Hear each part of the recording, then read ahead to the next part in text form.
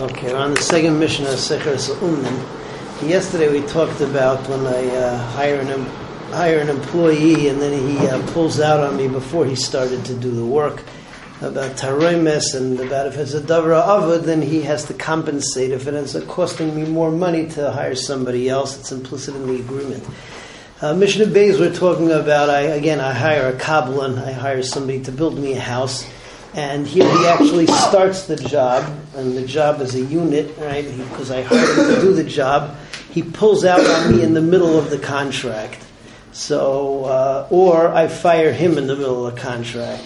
So the halacha is over here is that if he pulls out on me, so yada al tachtoina. If I fire him, so then yadi al tachtoina, meaning that obviously if you hire a contractor to build you a whole house, it's going to cost less than if you have one guy do half the job and then the next guy do the other half of the job. So if he pulls out on me, so then that extra amount is on me. I have to pay for it. On the other hand, if I fire him and then it costs me more money, so then that's my problem and I have to pay for it. Another case of Yara al-Tachtaina, came across it in the afternoon Seder, called Mishane Yara al-Tachtaina. Let's say that I give you wool to dye black, you dye it red. So again, you have Yara al-Tachtaina, but over there it's a different Yara al-Tachtaina. What it means over there is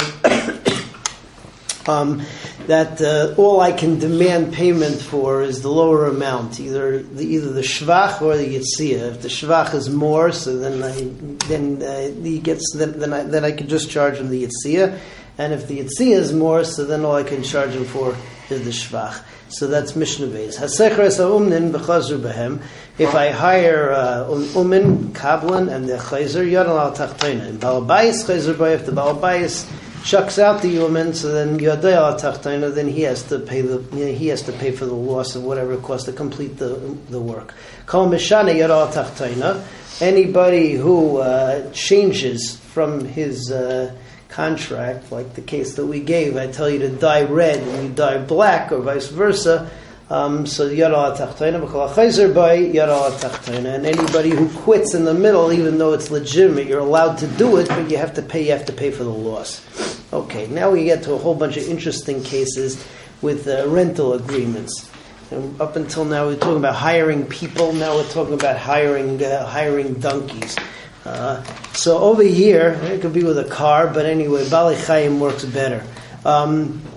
If I hire a donkey, and it was explicit in the contract that it's to go in the mountains, the mountain donkey, or to hire him to go in the bika, to go in the valleys, not to climb the mountains, and I do the opposite, and it drops dead.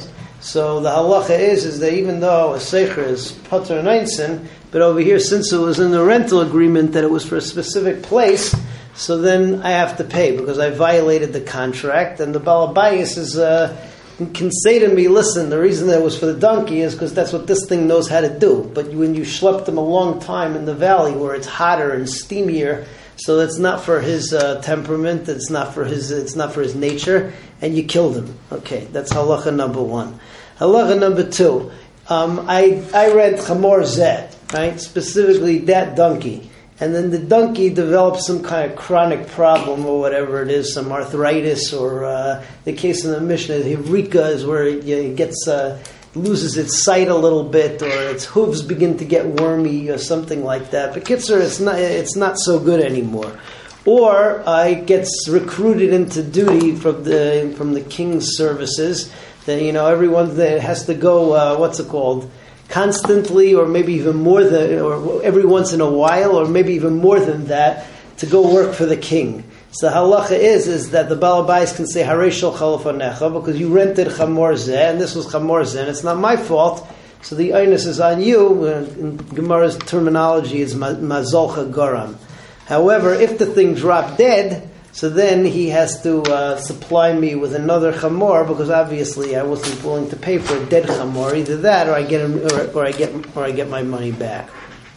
Okay. Finally, one last thing is that if I rent the donkey, if if I rent a donkey to go up in the mountains, right, and I end up taking it in the valley, yeah, and in the valley, so what's it called? In the valley, it dies. What's it called? It drops dead from a heart attack because whatever.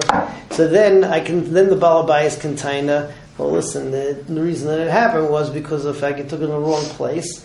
It's steamy in the valley, zehu. But if it slipped in the valley and died there, so then the Balabayas has no taina.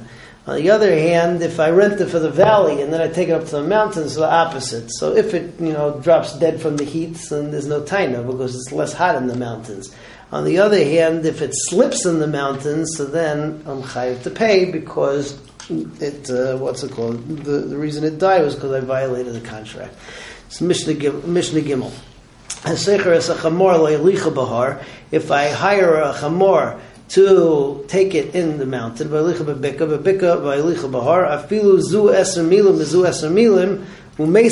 it dies, I'm chayiv. Why? Because the Balabais could say, listen, the reason that it died was because of the fact that it's not used to where you brought it.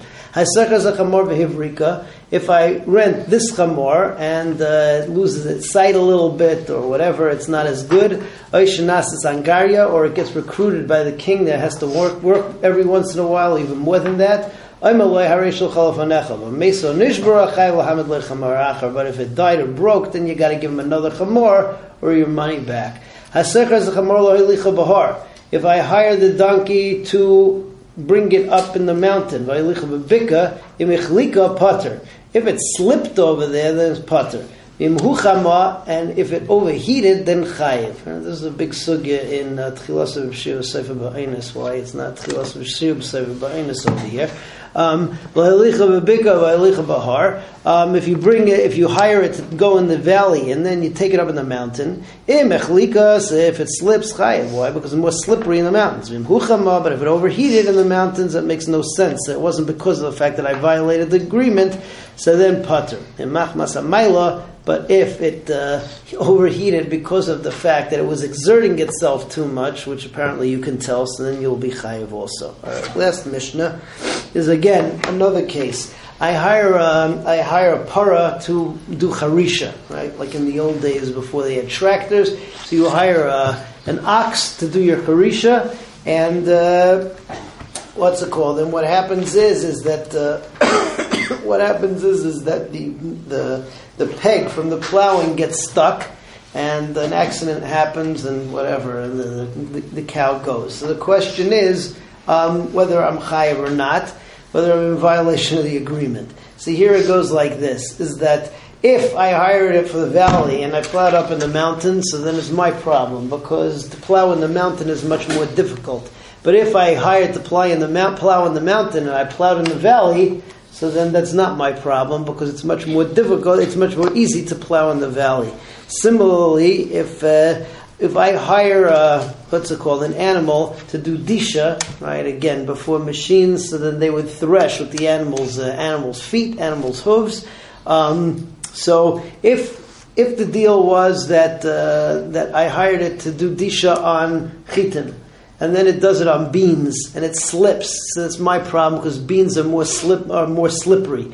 But if I hired it to do disha on kitnias, and then it went on chitin, and it slipped, and it's not a problem because chitin are less slippery.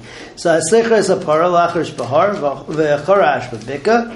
If I hire the para to do charisha in the har, and it does charisha in the bika, in nishbar kankan, then pater, because in the bika is easier. But bika in the valley of Charish Bahar, and it plows in the mountain, im nishbar kankan chayiv. Ladush bekitnis, if I hire it to thresh the kitnis, v'dash betavua pater. Why? Because it's less slippery.